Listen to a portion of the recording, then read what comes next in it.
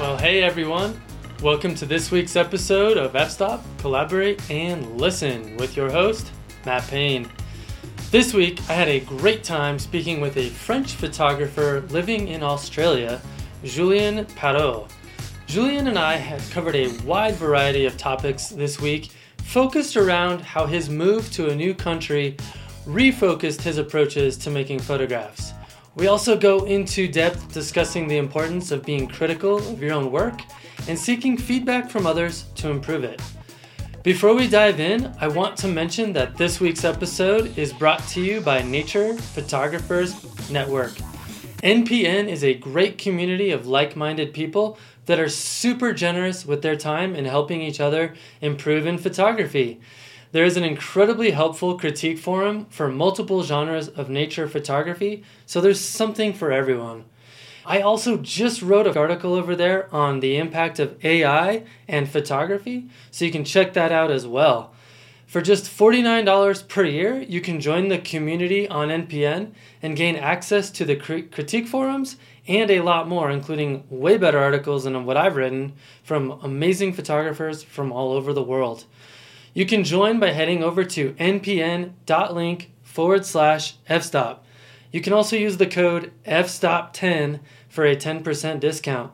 Okay, let's get to this week's episode with Julien Parrot. All right, Julien Parrot, it is great to have you on the podcast, my friend. Yeah, thank you very much. It's great to be here. Yeah. Yeah, of course. Thanks for reaching out, and it's been fun engaging with you over on the Landscape Photographers Worldwide Discord channel. And if I'm not mistaken, you have a photo that's going to be in the next Natural Landscape Photography Awards book, which is super exciting. And yeah, I'm excited. Yeah, that was actually one of Tim's favorites, actually. Yeah, no, I was surprised. Yeah, I mean, I love this photo, but looking at the results, it was a surprise to see it in the book. I'm very happy. Firstly, I just wanted to say thank you for all the work you're doing. It's great hearing this podcast every week. It's an awesome job, and I know how much it takes of your time. I have tried a bit to do this in a French language, but yeah, it's time consuming. So thank you. Yeah, it's thank you for saying that. It is it's a lot. Yeah. So no, I appreciate that. Well, Julien, for people who aren't familiar with you, tell us a little bit about yourself. Yeah, so I'm 32 years old, married. I have 2 dogs. One is there. And I'm soon to be a father, so that might change a bit my life as a photographer. We'll see. Oh, yeah. I'm from the border between France and Switzerland originally. Lived there for quite a bit, and now I'm living in Australia, in a little area near the hinterland of the Gold Coast and the nature, and I'm there since 4 years now. And I found my place. It's very nice.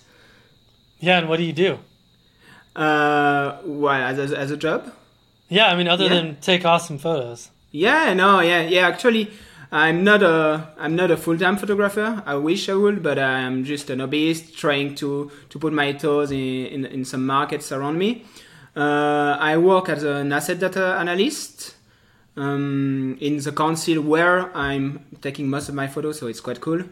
And yeah, that's probably my main job, and I'm trying to go out as much as I can, as much as my wife let me go out too. And yeah, and enjoying, especially now I'm taking a lot of photo around the area I'm living in, trying to be more local. Especially got very inspired by your podcast with Jeff Freestone about that, and since I heard that, I went more and more into my area. And yeah, I started with mountains, but now I'm mostly shooting rainforest photography. And yeah, spending all my time in the forest fighting leeches. Don't know if you have them in Western America, but no, that's a battle. Yeah, no. Was like a month ago, I got one straight into my eye, and didn't notice it. 2 hours after, it blobbed off my eye, and I got a bloody eyes for like a week, a red eye. Nope. So, yeah, hard pass. No, thank you. Yeah, you get used to them. Okay, so you said you're an asset data analyst. What exactly is an asset data analyst, and how did you even arrive at that line of work, given your educational background, which you probably have to talk about now? Yeah, so it's a bit confused what is an asset data analyst, but it's basically I'm taking care of the mapping the asset of the council. So everything which is like road, parks, barbecue in the parks, footpath, things like that. I'm gonna map them, but map them from the computer. I'm not going too much on site. It's more like from aerial imagery, and I'm gonna map them. But it's not like a map like you will use for hiking. It's more like a Google map, but you can click on every polygon. For example, a house will be a polygon. You can click on it, and it will have some attributes saying it's a house, how old, the value for a road, like is it in good condition, many defects, or things like that. So it's like you're looking at a map, and then you're identifying what things are on a map. Yeah, so I'm creating the map from scratch, and I'm giving data to every object in this map. It could be simple as a tree. It could be the height of the tree, the species of the tree, or it could be just a border of the national park, things like that. But okay. Yeah. So it's I don't know if you know, it's asset data analysis, but it's mostly working with GIS, so Geographical Information System. Gotcha. Yeah, no, that's definitely not what Google told me an asset data analyst is. So Google failed. Yeah, I suppose you can do some data analysis of many different kind of assets and in different ways. Could be Excel based. I think me it's really mapped based. I came there by doing a bachelor in geology. My idea when I started the bachelor was to find a job where I could be outside most of the time. I kind of failed. Right, I was going to say, you're in front of a computer all the time. Yeah. No, the idea was there, the success was not, but later on I made a master in environmental sciences, working on like energy, heat pump and stuff like this, but it was way too much mathematics and physics for me.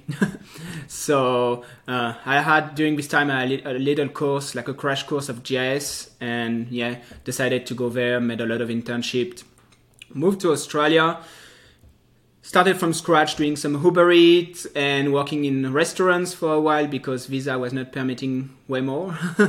And yeah, moving to Australia from Europe without the right visa is not easy. Right. And yeah, luckily at the moment I could find work. I managed to find a pretty good work straight away in a council, which is quite nice. And did you meet your wife there, or did she come with you?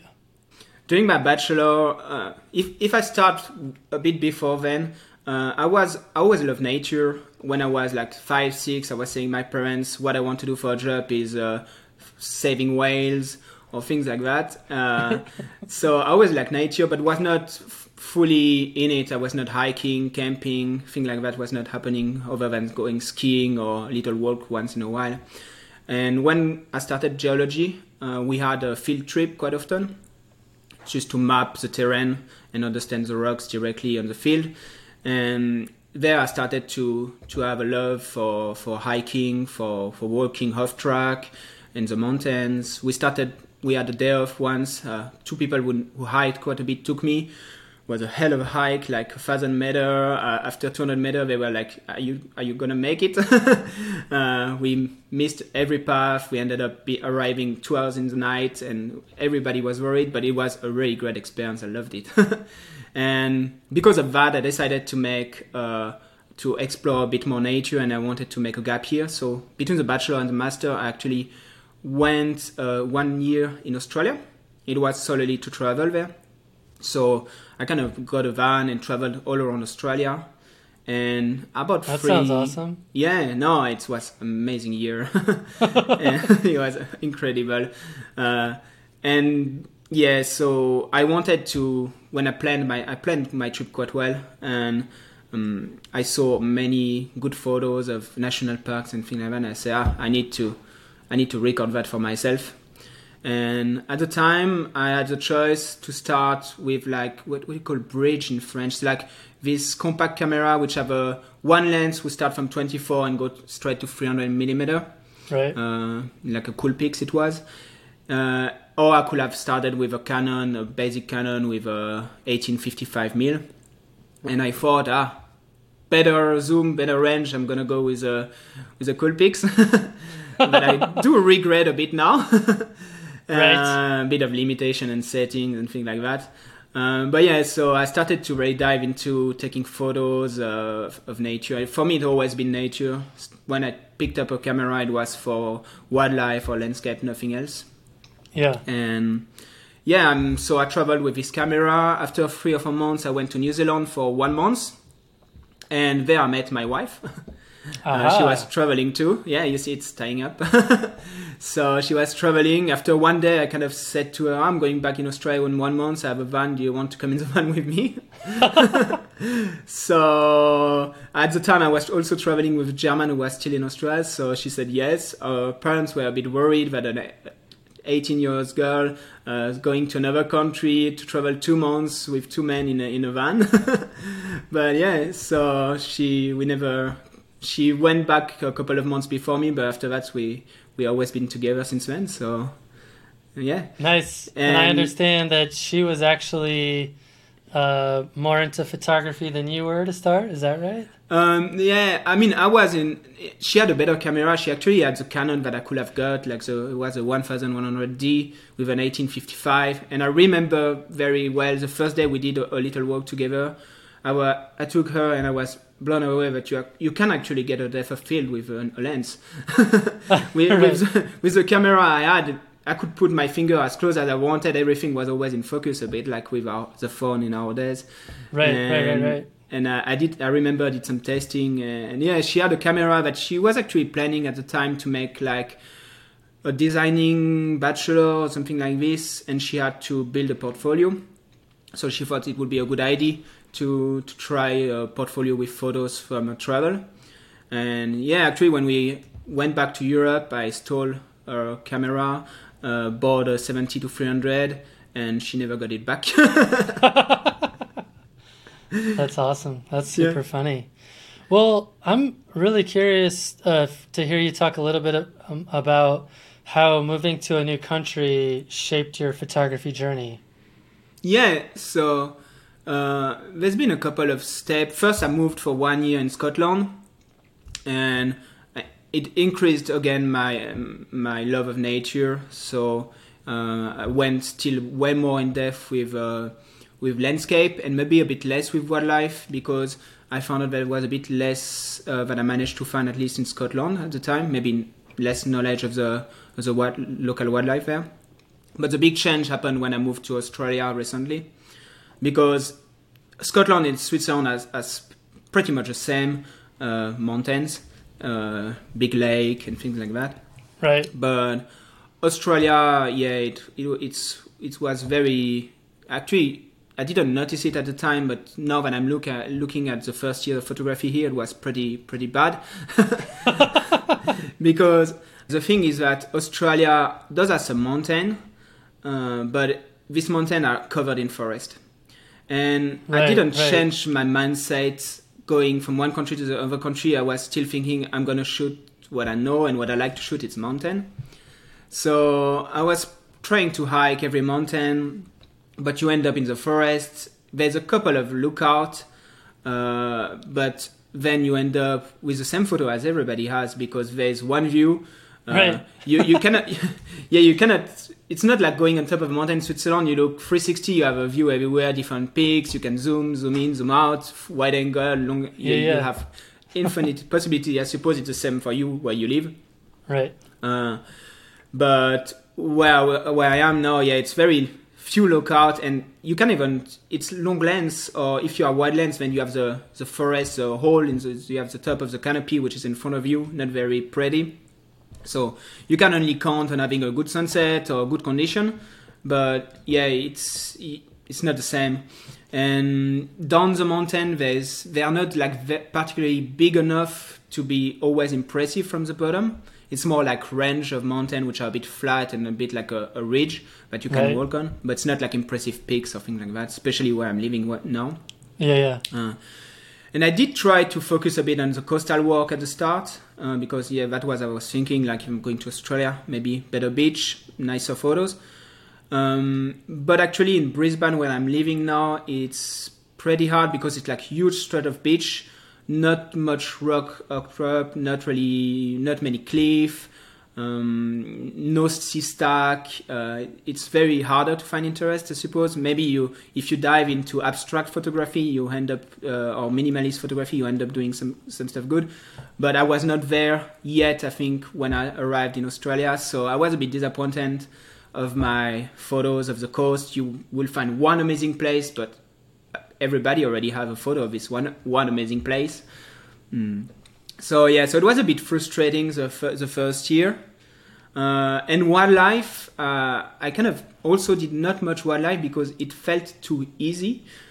I don't know if it makes sense to you, but what I loved actually in Europe when I was doing wildlife, it was that there's few wildlife, so you're excited when you see one. You need to spend hours trying to find one, and right. And here, if you know the area, you go somewhere and you have 100 or 200 kangaroos that you can approach at 1 or 2 meters from them. Right, So, almost like penguins. yeah, exactly. So it does. It's nice. You manage to make better photo actually because it's way easier to work with the light. You can go when the light is good because you know they'll be there. But right. you lose kind of a bit the thrill of the chase that you will have the same when you landscape for sunset and sunrise. Yeah. So as you were talking about this transition, I was immediately struck by how similar it was to my own journey when I moved from Colorado to the Pacific Northwest, which is mostly trees and rainforest with some mountains, but not nearly as many mountains as Colorado. And I remember the same thing. Like I'm like, oh, I gotta find the spot with the view because that's what I'm used to, right? And then you get there and it's like, oh, it's the same photo everyone else already has, and it was kind of, I don't know, it was like underwhelming. But I will say there was kind of a silver lining in that, which was I was approaching photography in a way that I feel like people that have lived there their whole life probably never really thought to. Okay.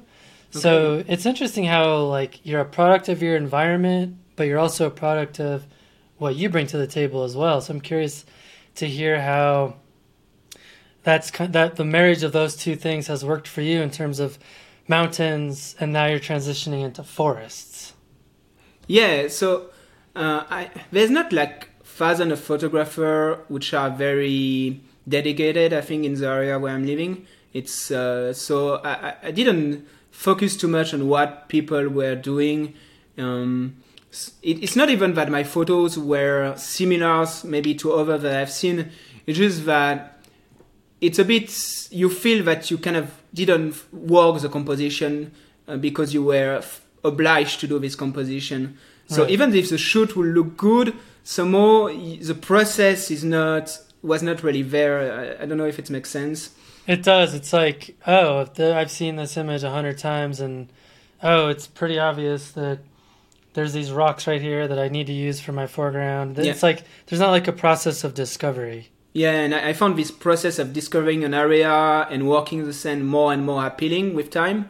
Focusing, I suppose that still at the time when I was doing that, I was focusing on finding the location and didn't really work the scene, but was hoping to have a great light. Right. and that's pretty working. That's pretty working for most of the people who are doing full-time photography because you have pretty a bit more time, and if you waste a couple of time on a location with bad lights, then you come back or you have another time. I was struck when you had your talk a couple of days or weeks ago with Mark Adamus, and he was saying he's never coming back to a location, and when you look at all of his photos, they're always great condition. So I was thinking, how does he do? But actually I suppose that when you are as much art, you can not look at the bad photo and only focus on the good one, and you don't care if you're gonna have good condition or not. But when you don't have time, it's becoming a bit battle to go in an area and to think, oh, the condition is not like I wanted. Well, I was gonna say it also helps if you're okay with just dropping in a different sky. that also, yeah. I mean, I'm just saying. I suppose it's a combination. It's a combination of both. I suppose more you have opportunity, more you're gonna have good photos, and more you are your edits are heavy, more you'll be able to fix this problem too. That's true. Yeah, you'll have way more subjects as well. I mean, that's obviously the case, but no, it's it's so funny. You're talking about people that are full time that have the luxury of returning to a place over and over again. There's this spot in Oregon that near Portland that everyone photographs, or at least they did when I lived there. It's this mountain called Tom, Dick, and Harry, and it has this really awesome overlook of Mount Hood. And Ryan Dyer and Alex Noriega both have an amazing photo of it. I think they were there at the same day, at the same time. Oh. But everyone chases that scene because it's so incredible. But like that light is so incredibly ephemeral and doesn't happen very often up there. But anyway, I remember hearing I think I've been up there like 5 times. But I remember hearing a story about this photographer named Andrew Waddington who literally spent like a month camped at the parking lot at the trailhead, and he would hike it every day, and he was there for a month. He tried to get the same photo for 30 days in a row and never got it. Yeah, because the light didn't happen. Yeah, actually, it's how many times you go, but you can go once and be lucky and have the amazing light. So that's also one thing that I really like about transitioning to mountain to forest photography, is that, especially in the area where I am, because I have a lot of fog, so it's not about chasing the fog. It's almost there every month. Yeah, every month I have a bit of fog. So you don't have this disappointment about sky or light too much. I mean, quite often when I go and I expect fog, I end up with a bit of more rain than expected. But right, it's way less condition dependent. Yeah, especially for the effort that you put in when you go on top of a mountain, or if you go with your hiking equipment and you have 30 kilo in your backpack and sleep on top of the mountain. It can be very, very disappointing, and I can imagine a lot of people are maybe stopping or slowing down their photography journey because they just don't have luck, and so don't end up with the photo they expect to have. That's what almost happened to me in 2017. Yeah. I mean, I've climbed like 200 mountains in Colorado, and people are probably wondering, like, why don't you have more amazing sunrise and sunset images from the tops of mountains? It's because they just didn't happen. I was there. They just didn't happen. Yeah. Plus, I can imagine, for me, it was also something similar when I was in Switzerland, and something that I will change now that my photography evolved. I will probably not go every time on top of the mountain. At the time, it was, the best photo going to be on top of the mountain for sure. Yeah, but now it's not always the case. No, often you don't even have a foreground, or the foreground is just a bit of grass or a bit of rock. When you have an amazing lake or nice trees which are down the bottom of the mountain or in the middle of the hike. So I think it's a big mistake that I did. I was always like going on top, sleeping on top, and I me too, man. Yeah, that totally resonates with me too. Yeah. I mean, don't get me wrong. I still live for those moments, because like 1 out of 100 times when it does happen, it's the most incredible experience you'll ever have in your entire life. But it's so rare. No, even with that photography, just be walking on top of a mountain, it's amazing. I was more thinking about composition wise. It's not often the easiest way, especially if you are a bit of beginner, have stuck with a wide angle lens, and you end up just taking a photo of the one landscape, which is not very appealing. But so I changed quite a bit this, but it was the traveling to Australia, so obliged me to change. But also COVID had a good impact. For once, it was good. It's that I couldn't move away. I was living in Brisbane at the time, so city. Couldn't move too far during the few lockdown that we had. And the only place where I could walk my dogs were local forest. And good thing at the same time, it was like the start. There were more and more video, like Adam Gibbs or people like that could inspire you a bit and make you understand the value of doing a bit of forest photography. Yeah. I think that was also a big thing. YouTube uprising is helping a lot of photographers at the moment, changing their view. If you don't have any example, it's very hard to change. But I started to walk and not even taking much photo because I was doing my walk in daylight. But it was more about trying to appreciate and look at the trees in a way that seeing maybe there's a competition or which tree could be interesting. So COVID for it had a good impact.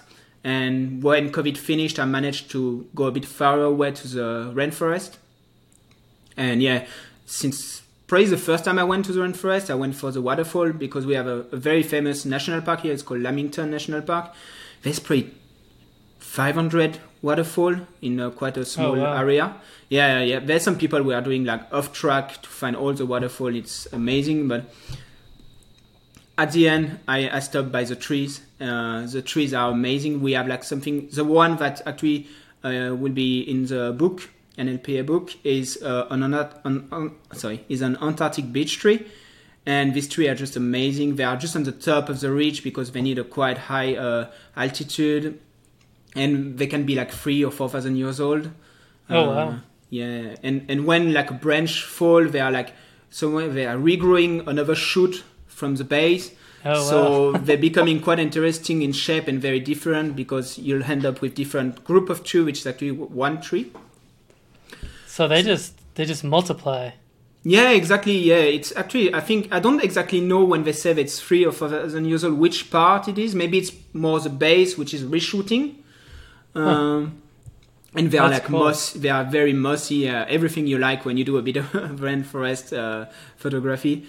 Just very hard because I suppose if you did a bit of photography in rainforest, you probably know, but it's very dense. It's very so rare. Yeah, very rare to find a tree with nothing in front of it. Even if you have an amazing tree, you always have a little bit of scrubs or a tree which is not pretty in front. Always something in the way. Yeah. And the other issue that we have compared to what I've seen from like Vancouver Island or this kind of place is that our ground we have a lot of palm trees and things like that with our falling leaf, and it's very brownish but not in a nice way. It's not like you don't have a lush fern or things like that on the bottom, so it's a bit harder to find the right spot. But I spent like in 2 years like probably 30 visits to this national park. Trying always to time it with the rain, and yeah, pretty like 5-6 really good photos that I like from this area. But it's what I like now. It's trying to find the right tree, going a bit off track, and and what I love about tree photography is you can move 2 or 3 feet and you have a completely different scene. You know? Oh yeah. Like. Already the canopy is changing totally from the start because you gain 100 meters, so it's changing totally. Or the fog is sometimes really good in one place, but in the other place it's totally different. It's kind of the same chase as a sunset or sunrise, just that you can, if you have a good bad day of rain and fog, you can do it all day long. You don't have to hope that you are at a good place at the right time for this sunrise or sunset, but you can be pretty much walking all day long and trying to scout for photography. Something that I like too. You can do way more than just focusing on sunrise and sunset. Yeah, that's what I love about forest photography too. That's why I focus so much on it in the fall. It's like, you know, I can be out all day making images, and then if I get a good sunset or a good sunrise, that's great too, but it's not a requirement. Yeah, and especially when you start, I've seen your fall collection. It's amazing. I wish we will have a bit of color like this too. Yeah, I'm lucky for sure. Yeah, and I seen even when you start to make a bit of abstract with the leaf or thing like that, you end up even expanding your possibilities and how many photographs you can do in a day. In a good day, you could have 2 or 3 portfolio shots easily from very different subjects. Yeah, that's why I love it. So, how have you adapted to living abroad as a photographer? Yeah, not too bad. These first 2 years were a bit hard, but I didn't felt it at the time. It's more looking back. But now I really found a great subject that I love, trees, like I said, rainforest. But we also have a lot of trees in the field, in the countryside. The some farmer, it's not in Switzerland, they cut most of the tree, but here you always have a nice tree in the middle of the field. So same, we also have often cloud inversion in the area, so it's a very good subject with long lens, things like that. So I did find subjects that I'm really interested, which are very local. All of that is like less than an hour away, or even when I go to my work, I can just spend an hour before to go to work and go to work afterwards. Also, now I'm living more in nature. I'm like 1 hour away from Brisbane in a little mountain, which is like surrounded of national parks. So nice. Yeah, it's actually one national park, but it's broken on little pieces, which is surrounding the mountain. So it's quite good because the mountain won't change too much because there's no room for growth. And so, yeah, I found places that I can go not too far and managing my time quite well. So that's really great. Another thing which is quite important for me, I start to really like shooting with people. I mean, with one person or two person. Don't like big crowd, but it's very nice sometimes to go with somebody. And for once, I'd say that social media, Instagram has been useful. Managed to get some good friends, especially one very good friend here. So that's making adaptation to another place much more easy.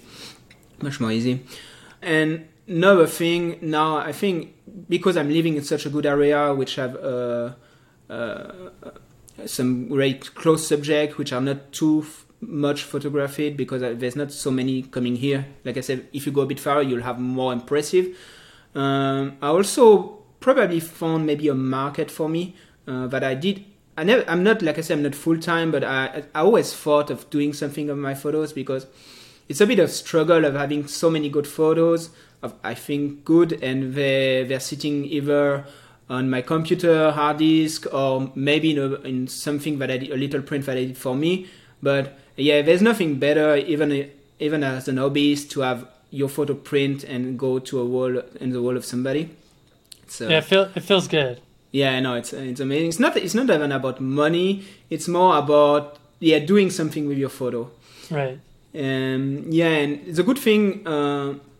And that's coming thanks to you after your Jeff Freestone podcast, I think. It's because I'm focusing so much on my area. I also maybe open myself to local markets, like people which know the landscape but are not photographers but like this landscape. Right. So I think from what I was seeing in Switzerland, I was trying to also go away of my area and take photos. And yeah, people find it nice, but they don't relate to it. So it's a bit harder, right, I think, to sell, at least in my point of view, in my experience. Here, I'm not selling massive amount of photo, but the few I did, it's more local and not tourist buying photos of things they know. Yeah, that totally resonates with my experience as well, so that makes total sense. Yeah, no, yeah. Often you think, I'm going to go to Iceland, I'm going to make amazing photo and an amazing portfolio, but for somebody who didn't go to Iceland, it may be a bit harder to appreciate. Yeah, I was going to say, I think I've sold like one Iceland photo ever. Oh. Yeah. So I get it. Yeah. So shifting gears a little bit, you had mentioned to me in our exchange that for a long time you never doubted the quality of your photography and that was not a good thing, and I would love for you to explain what that's about. Yeah, that sounds a bit bad saying like that, but it's more that somebody which is quite entitled to his opinion and quite confident in himself, and it generally, I don't really care what people think. So I do something that I like, I do it how I like, and the result, as long as it's fine for me, it's good to me. Right. And I don't think this approach is a total good thing. Especially listening to a lot of story of a photographer on your podcast or other place. I have the feeling that also a bit of low in your career is good to refocus on what you're doing and how you're doing, and can help you in progress way better than if you're always stuck in doing one thing and think you're doing it right.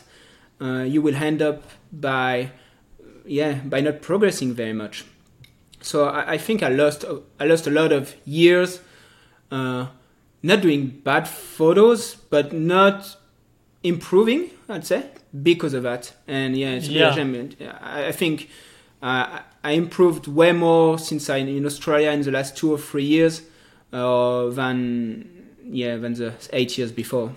I was gonna say that was me from like 2012 to 2016. I thought I knew everything I needed to know, and I was amazing. Yeah. Which is so ridiculous because I look back on, probably 80% of those photos. I'm like, wow, that wasn't actually that good. Yeah, and the good one are sometimes just a fluke where you actually didn't take the photo you were expecting, but now when you think about it, it's actually maybe the best one. Yeah, exactly. Yeah, and I think it's also a bit touching what I said before. It's also coming from our days. You started a bit before me, I think, but you didn't have much of YouTube. And, no. I think YouTube is an amazing thing just to teach you technical thing, but also to show you what other good photographer that you like, how they are doing, what kind of editing they are doing.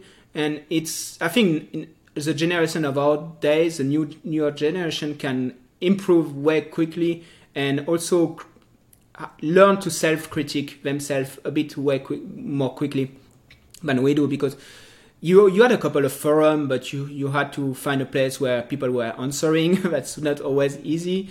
And you didn't have this feedback. So if you are like me or maybe like you are not really somebody in front of you able to tell you, no, maybe you should rethink a tiny bit your approach.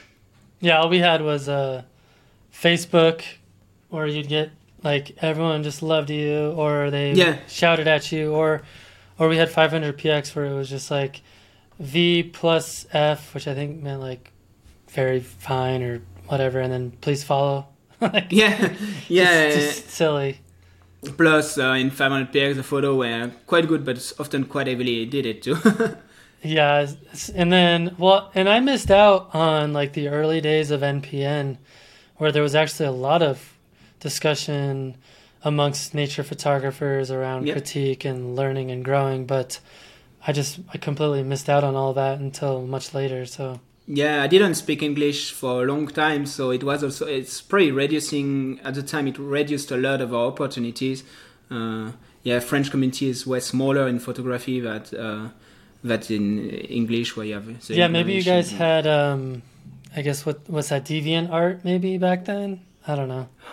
Yeah, I don't even know. No, I had a couple of it was mostly Wildlife and Nature magazine, which they had a forum, so you were going on the forum, but it's always again like if you need to engage quite a lot to get a bit of engagement back. So if you don't have the time, and you don't always know also who is answering, if it's any good, or right. if you're a beginner, it's always hard also if you don't know the person to put value in the comments. That is hard. Yeah. So how did your confidence in photography slow down your progression? Because that does feel a little counterintuitive. Yeah, so like I said before, its confidence slowed down because I was not evolving, basically. And it makes sense to me if you think you do the right thing, like we said before, you're not going to evolve. So but saying that, it's quite important, I think, to be entitled to what you're doing. It's not totally wrong, like being confident and thinking you are doing good thing when you are doing good thing, and not changing the way you're doing things to please algorithm or competitions or things like that. I think it's a very good thing. You just need to find the right balance in sticking to what you want to do and how you do it, but tweaking the thing to make it the best possible, and not staying where you are because you think it's good enough. So how are you evolving? Yeah, so I think it took a long time, and it also came, like I said, with the YouTube. I think it helped a lot, learning how a photographer were shooting, and also maybe comparing a bit, like saying, actually, I've seen shot from Thomas Eaton when he was in Switzerland where I was too, and I could compare a bit kind of the same process because it was in the same area. And so you can start to learn self-criticism. And I think that's probably the most important skill that a photographer could have is to be able to look at his photos and to understand what could be improved the next time. It's not very easy to do. And often you rely on another person. Like my wife is very criticism of my work, but I have to know that she has her way of seeing the thing, and it's not because she critiques a photo that she doesn't like that it's actually a bad photo. I think it's more important to do it yourself, because you will understand. You do it. You still do what you want to do, but you can improve the way you're doing it and what you do. I think there's a risk or danger in solely relying on things like YouTube or Instagram or whatever, like where it's all algorithm driven, because what you end up having is people who have millions and millions of followers or whatever just because they've figured out the system, and it's not necessarily because they're like the best at what they do, or they're the most authoritative source of information. So I think it's important to, get your information from a lot of different sources. Yep. And then kind of see what the common threads are. Yeah, no, I totally agree with that. It was more, I'm not like looking at, especially no, I'm not looking at one person and trying to replicate or look at their process. Sure. But it's more that I think it teach me a bit more the process of breaking down my photos and understanding my photos. And when I'm saying that, it's a bit hard to self-critique your work too. It's not easy. Like you, if I understood well, you wanted to ask me, saying that for you it was not so easy because you have a connection to your photos. Oh yeah, like I'm attached to the images most of the time, and especially if there's something about it I really like, it's much easier for me to overlook flaws. You know what I mean? Yeah. Actually, when you asked me that, I try to thought how do I self-critique my work? Why I'm thinking of starting to manage to do it, and actually, when I'm saying self-critique, there's a couple of different things. So you can self-critique your technique, your composition, but there's also the feels that it can have and the edits you kind of did. And I think there's different way and different time for me where I can self-critique that.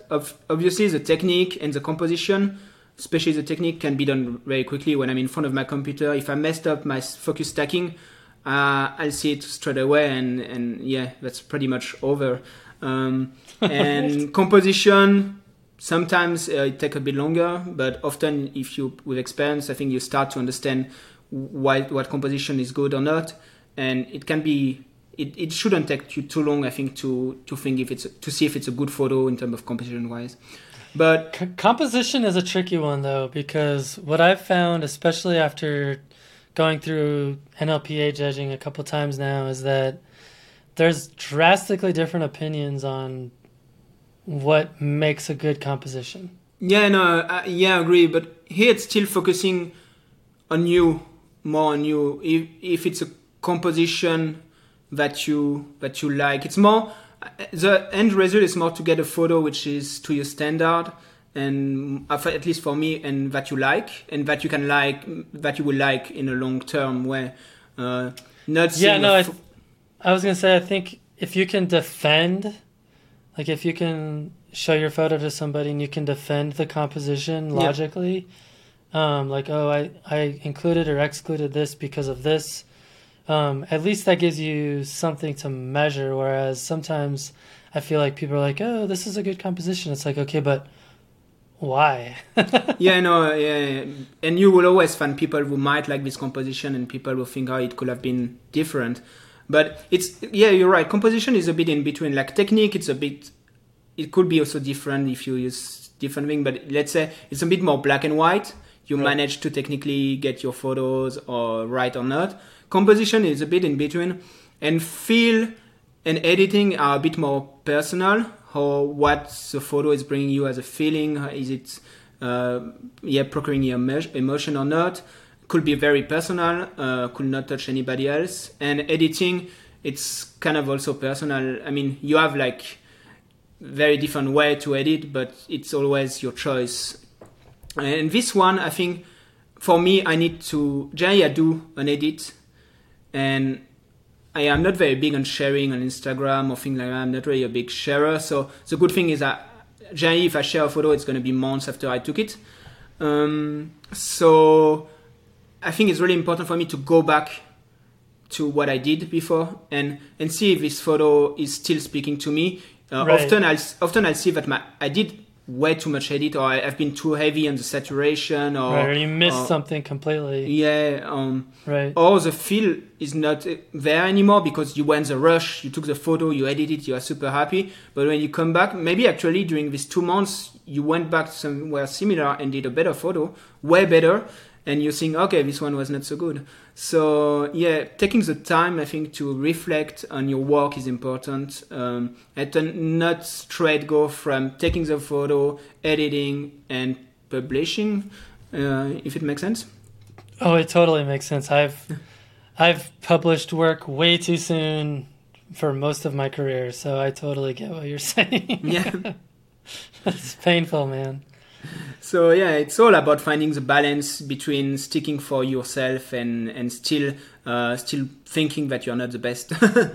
And yeah, competition can be a good help to not change the way you take photo, but just to realize that maybe you are in the right track, but there's still better. Even if it's only looking, when you look at all the amazing photo coming from NLPA, especially knowing that they've not been heavy edited, it's helping a lot to, because often you see a competition and you say, oh, they're amazing this photo, but how much have they done on it?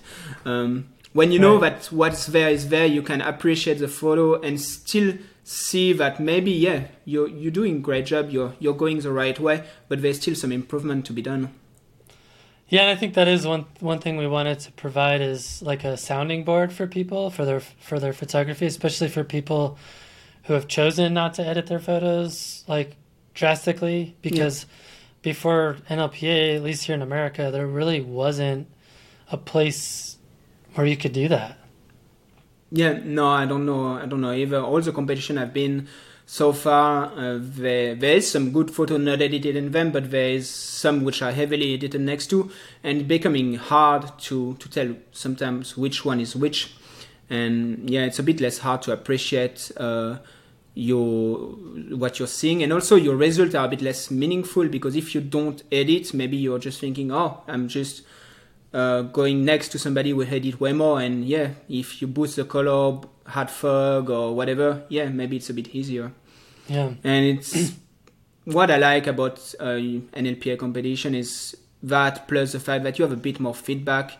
Getting a feedback on where you've been with stage of the competition you've been, it can help you a lot to understand a bit more your portfolio. What if it's only for you, it doesn't matter too much, but if you want to go a bit in this competition mode, you can understand a bit what is working more, less, maybe why.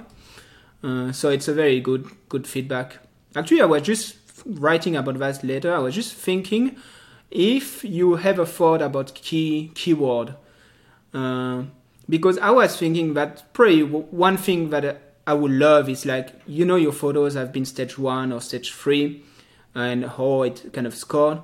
But it would be pretty amazing to have like just, like pros and cons, and have like a couple of keywords, like composition is in the pros, but editing is the wrong. Or just, I don't know if it's been discussed among you. Yeah, like how hard it would be, but... I actually thought about doing it myself, but I mean, you're literally going through thousands and thousands of images, and and then when you end up at the end, it's making even a bit more subjective than just a keyword. So the keyword is not making the issue is much sense at the end of the process.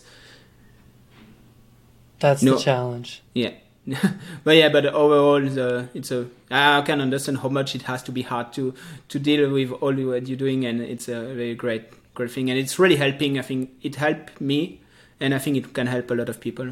Well, good. I'm super glad to hear that. So, shifting gears again, I know that you recently have gotten into photographing fireflies. Would love for you to tell us more about that, like what kind of fireflies, how do you find them, and why you've chosen to photograph them. Yeah, so I'll start with why I chose to photograph them, because it's pretty easy.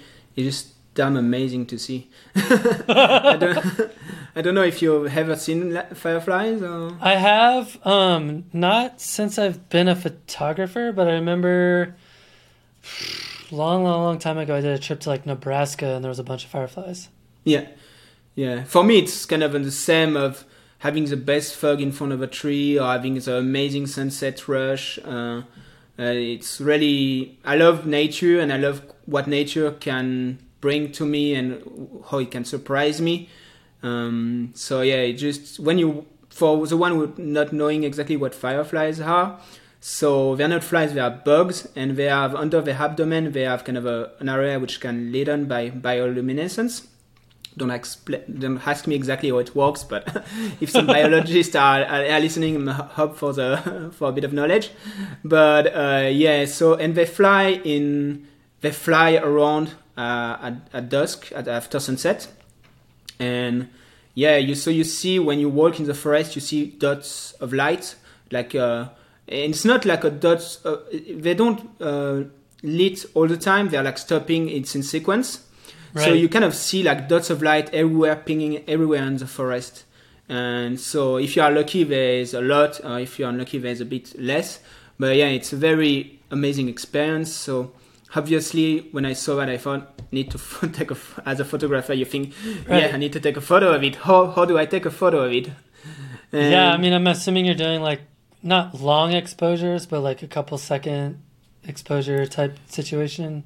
Yeah, it's actually very different during the time you see them, because so you'll see them like right at sunset till maybe half an hour afterwards, and right. The activity is going to go up and down, so you have a bit less at the start, like 20 minutes after you have way more, and it's slowing down till they finish. And so they're actually lighting to attract mate, so that's why they are doing it. And so if they stop, that means they found somebody? I think so. They got lucky. Right. Right. Yeah. Right. They're like, come, want to come hang out in my van? Yeah. I'm trying to close all my doors when I have my car next to it. Yeah, so the thing is that one of the challenge, so I did approach it a bit like I would do Milky Way photography. Right. And probably I went through way more quickly, but the same stage that when I was doing Milky Way photography. So the first time you're doing Milky Way, you are shooting the Milky Way, you don't really care about your foreground because you are so focused on the Milky Way. And yeah, and later on you're trying to understand a bit more how to include the Milky Way in a landscape photo. Right. That's exactly what I did with fireflies. The first time I was like trying to get the firefly first. Didn't care at all about the photo. And then the good thing is that it's kind of reliable for good months where I live, and from 5 minutes from my house I can have some. Wow. I can go out after work pretty much every day for a month and be lucky to do some photo of them. So it's not exactly like sunset or so where you hope it's going to be there. It's going to be there for a month. So that's a good thing. That's awesome. Yeah, no, it's really, really great. Good. I'm really lucky about that. Actually, the first time I saw him, I was just walking my dog and thought, what is that? Didn't forget about them. So I've seen, over the years, I've seen a lot of firefly photography, and I'm curious, what are you trying to do to make your photography of fireflies stand out a little bit?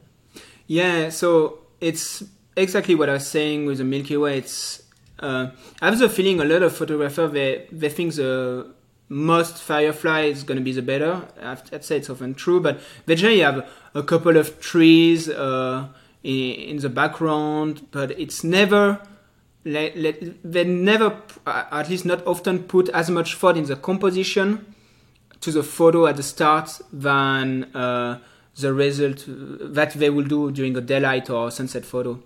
So I really think my photo through, so excluding a lot of subject because they're not a good photo. There might be a lot of fireflies there, but I'm really trying to get the place where I can get a good photo first, and afterwards I hope that I'm going to have fireflies there. Makes so that's sense. Really, yeah, no, it does.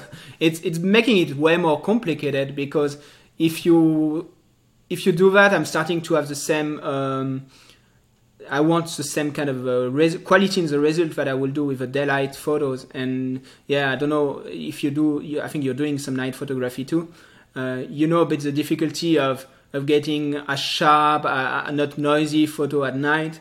So what I'm doing actually, because they start right at sunset or like 5 minutes before, I'm doing my first photo of the nature before, like just like pretty much when it's getting to be dark, because I still want to retain blue hour. Blue hour. I want to retain the feel of the dark, but I still want to be able to see the landscape. And then you take like 30, 40, 200, 500 photos of the fireflies, and then you like blend them all together. Yeah, so it's a bit depending because like the light is really changing a lot during this time when you are like sunset to an hour afterwards. You start from, if you take a photo, a long exposure, you'll have everything overexposed, and at the end you'll be underexposed. So you need to walk a bit through the night, change a bit your setting. What I'm doing, generally I'm going high in ISO, because you want the firefly, which are not a strong light and not for very long. It needs to pop out quickly on your sensor, so you bring the ISO very high. And I generally open to f2.8 to have the most light I can. I don't really care where I'm focusing, because I'm focusing quite back, but like this, meaning that a firefly in the front will be a bit more bokeh and will be a bit more elusive than just a very strong dot in the front. So it's actually quite good to be f2.8 and not be f11. And then after, it's working with your exposure. So at the start, I'm doing more like 3 second exposure, because it's to keep my photo dark enough just to see as much as possible the fireflies. And it's a bit harder to edit the first photo because you still see fireflies and landscape. So to extract, because I don't want to use the landscape because it's way less good quality than the photo I did like 5 minutes before. So basically, the first 10 minutes, you need a very good setting, good fireflies to have good photos. And then when it's starting to be a bit darker, you can even make like 15, 20 second exposure, and you almost see only the yellow dots of the firefly that are very easy to extract. And so it depends. Generally, probably 10 minutes is enough. I'm not trying to have as many fireflies as I can on my photo. It's more hoping that they'll be at the right place and coming in front of your lens too. It's very nice, and it's impossible to predict. Sometimes they are like just passing behind me, but never in front of my camera. You're like, come on, man. I do start to not to talk to horses, but I'm whispering to firefly. Like, come over here. And the other difficulty is that you have to avoid to have sky, I think, in your photo too, because sky will always be very bright and take a lot of attention away of the firefly and the rest of the photo. So there's a bit of contrast in the composition, but it's kind of like this. I do work it out, and it's working well. It's pretty much some of my most popular photo around here, because people are quickly amazed by it, but don't know it's even harder for them to take a photo of it. Right. So and it's an amazing experience. If you can, as a photographer, try to retake photo of them. They are, I checked, they are a bit everywhere in the world. Japan is very popular. We have quite a bit in Australia and America. You have some, and in mostly I think Florida area and southeast. Yeah, I'm not going to go to Florida for fireflies. Sorry. One day you'll be there. So just go out at night. You're probably right. Well, so about fireflies, I'm curious what threats exist to fireflies, and how can you bring to light these threats through your images? Yeah, so threats, I think like every animals, they're suffering from a loss of their habitats, human expanding. I didn't say it before, but they are mostly living in moisture, where there's moisture, so near lakes, river, and it's disappearing more and more around the world. So I think that's a big threat. And another big threat is light pollution, because they need to be seen for mating, like I told you before. So if you start to have, if you put a street light where there used to be firefly, they'll slowly disappear from this area because they won't be able to mate. So that's, in our day, it's a very big threat. Where I'm living now, there's a couple of street lights in the whole mountain, so it's not an issue. But I know that it's something I will probably advocate if suddenly like council or government is trying to put a lot of street light there.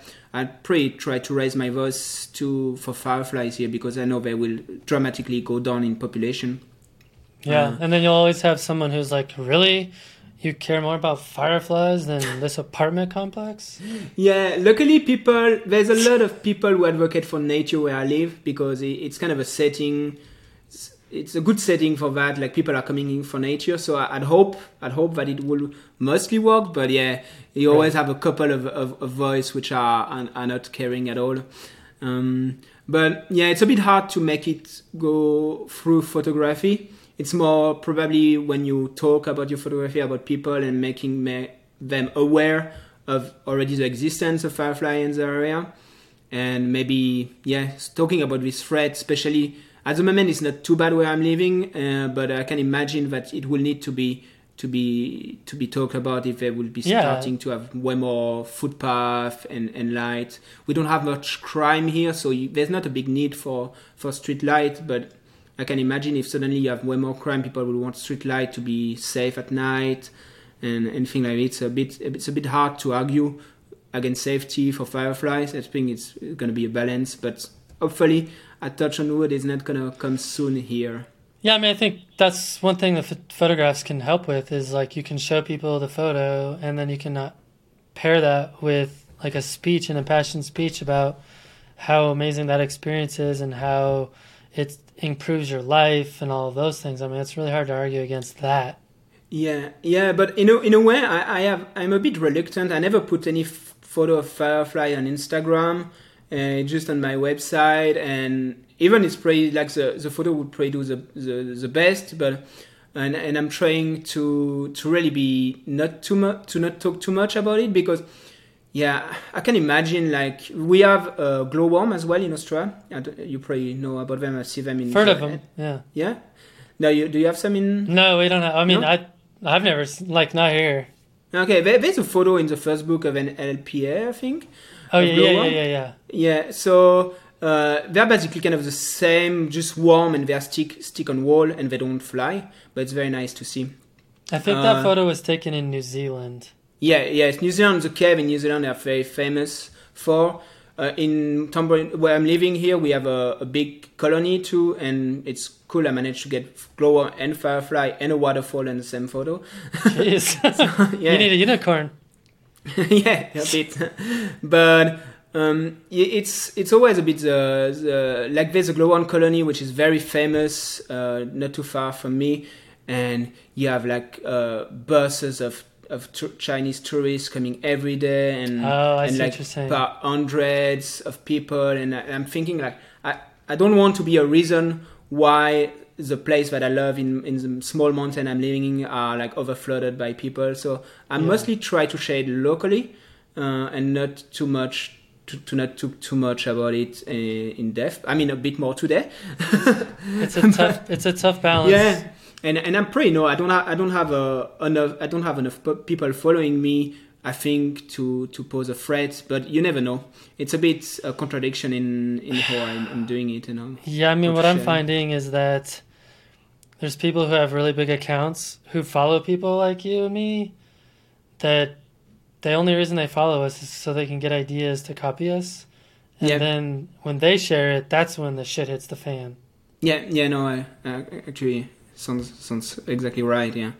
Yeah, you never know. I know of one photographer that he follows me and my buddy Kane for years now. He's followed us, and like clockwork, after we post a photo from somewhere, he'll post the exact same composition from the same place, and it's not like it's an easy place to find. Like, he goes out of his way to emulate what we've created.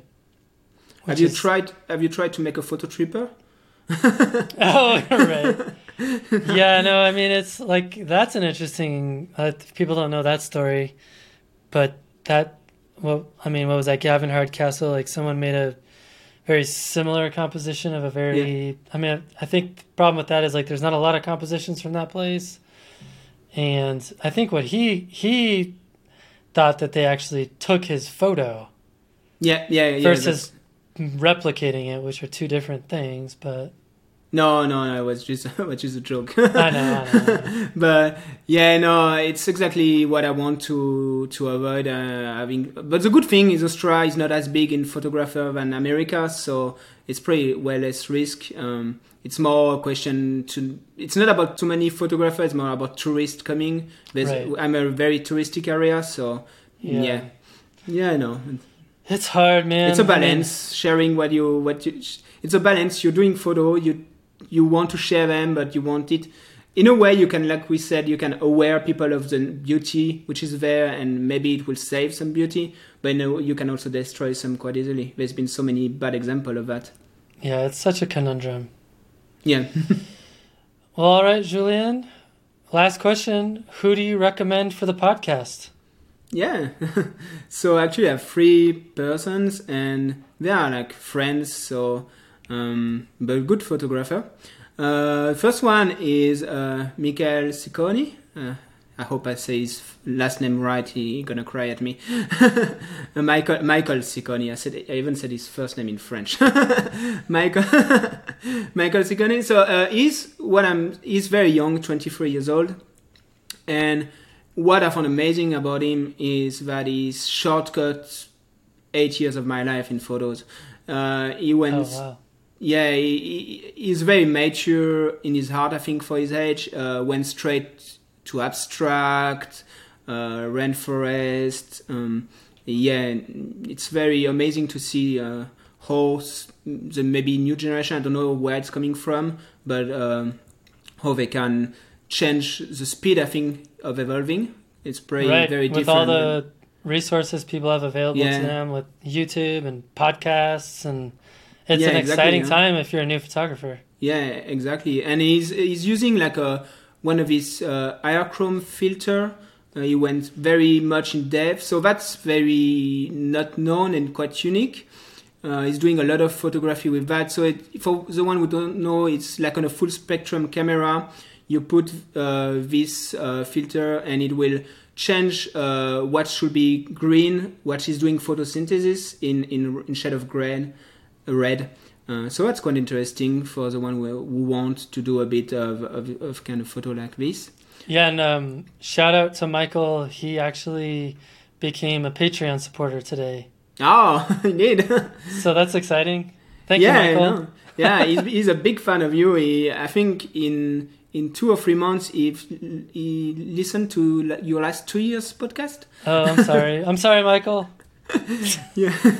So yeah, he's a very good guy. I'm the one I'm doing most of my hike with, so very nice. Awesome. Second one is Anton Gorlin. I think he's also I think I've seen him on as a Patreon supporter. And he's on the Discord channel. Yeah, as well. Yeah. So I think where his story is interesting. So first, he's Ukrainian photographer. So at the moment, there's a bit of backstory. Yeah, about Ukraine. That.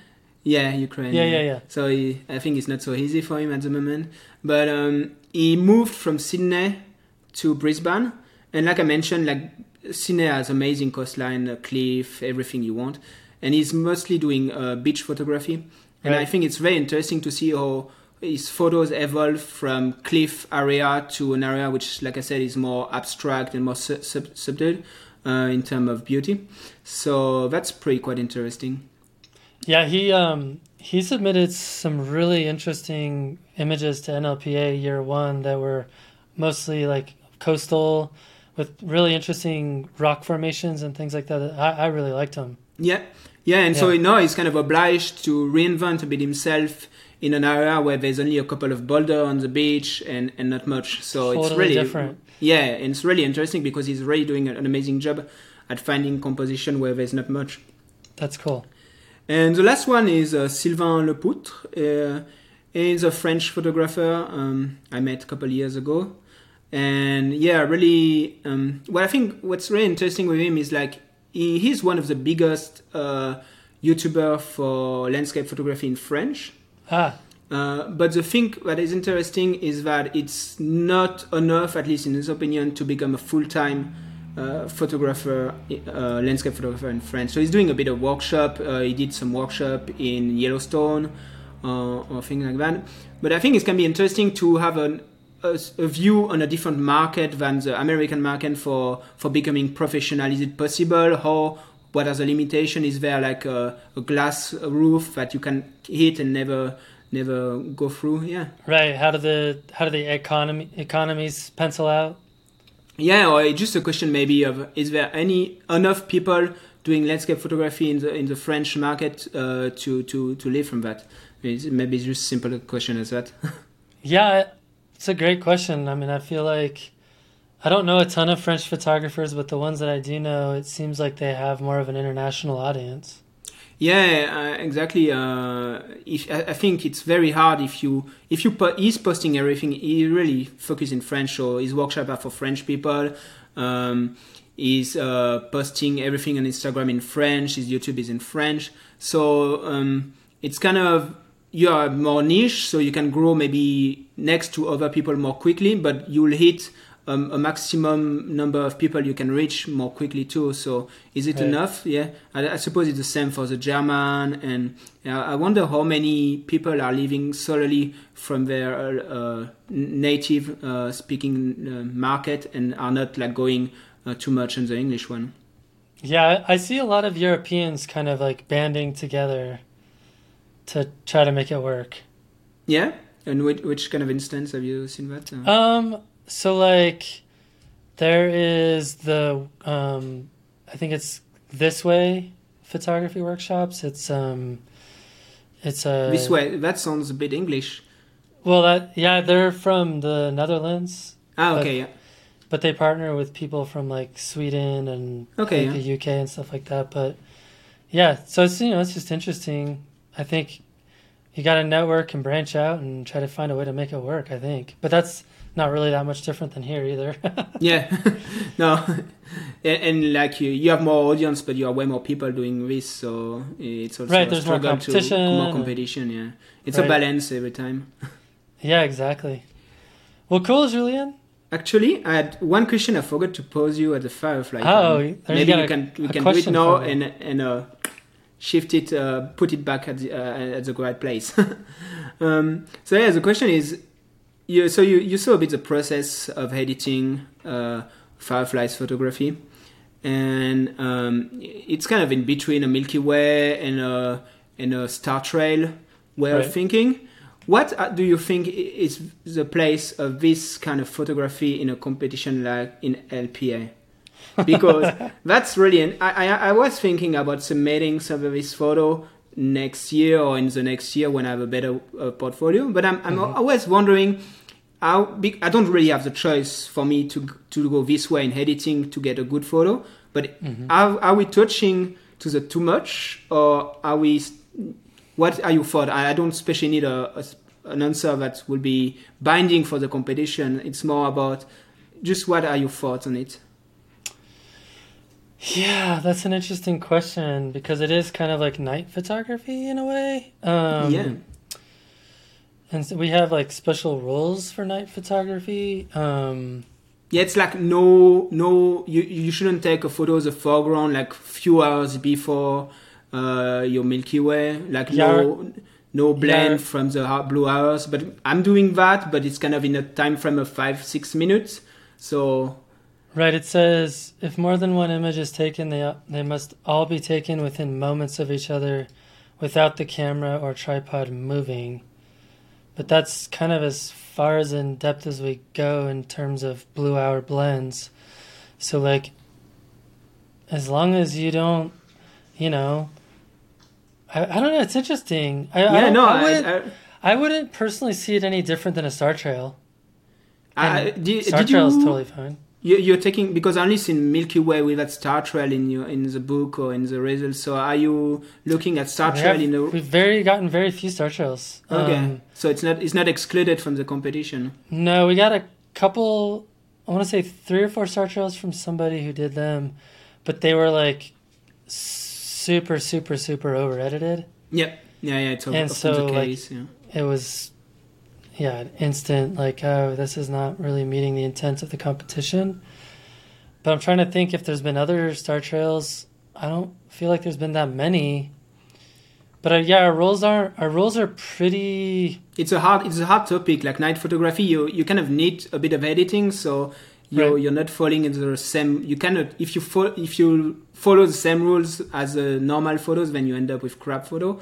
So it's a bit difficult to find the balance. I'm trying to find the best balance by keeping the background dark enough to be feeling that it's dark or things like that. But I was just wondering where you will sit at that. But anyway, you might have to rethink that for next year if I'm submitting a couple of one. Well, you'll just have to challenge our rules. Yeah, I will. Because it is kind of falling within that like blending the perfect moments into one photo too, kind of an idea. Because you're like waiting to make sure the perfect timing of fireflies, and you're only going to use. I'm generally not. I'm using all the fireflies I have from the next 10 minutes, so I'm not choosing kind of. No, I know, but like imagine if you were shooting waves on the ocean, and then you blended in the biggest waves into one photo. Yeah. And that's something we wanted to avoid. Yeah, no, I get that. And it's similar to that. But in a way, with me, I would get the same result with a 30-minute exposure if it would be possible. You know, if you will take a 30-minute exposure with your wave, it would be almost out. But with the firefly, you will get only the points where they are. Mm-hmm. It's not the two moments. Yeah, I mean, you know what I'm saying.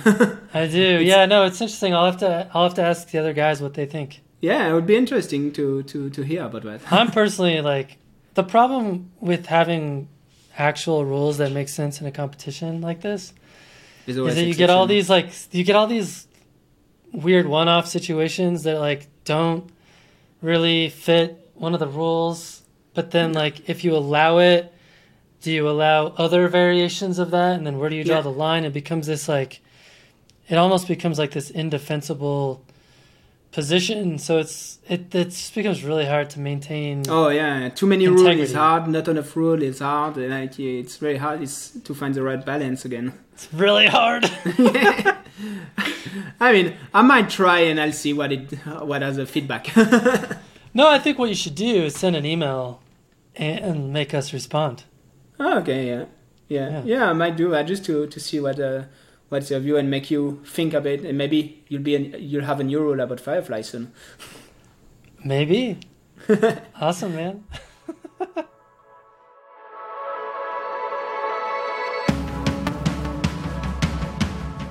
Well, thank you to Julien for the great chat today about your journey in photography. I really look forward to seeing your work again soon in NLPA. I want to thank our latest Patreon supporters. Patreon is the platform that we use to keep the podcast afloat. Running a podcast like this takes a tremendous amount of my time and energy, and there's also significant financial costs to keep it going. So thank you to Bob Simmons, Todd Higgins, and Amy Brooks for stepping up to support the show on Patreon. Patreon is the ultimate way to support the show, so thank you so much. You know, your monthly contribution or annual contribution goes a really long way. At $5 a month, you gain access to a library of over 200 bonus episodes. And at $10 a month, you also get access to the episodes earlier than the public. For example, I'm releasing this episode much later than today, and you'll be able to listen to it about a month early if you support us on Patreon at the $10 a month level. You also get access to a private RSS feed that you can use on Apple Podcasts, Overcast, Google Podcasts, things like that. And it'll automatically download all the bonus episodes and the early releases so you can enjoy them. If you can support me, it would be really, really appreciated. Just go to patreon.com/fstop and listen, or look for a link in the show notes. Thank you so much. That's all for now. Thanks for stopping in, collaborating with us, and listening. See you next week.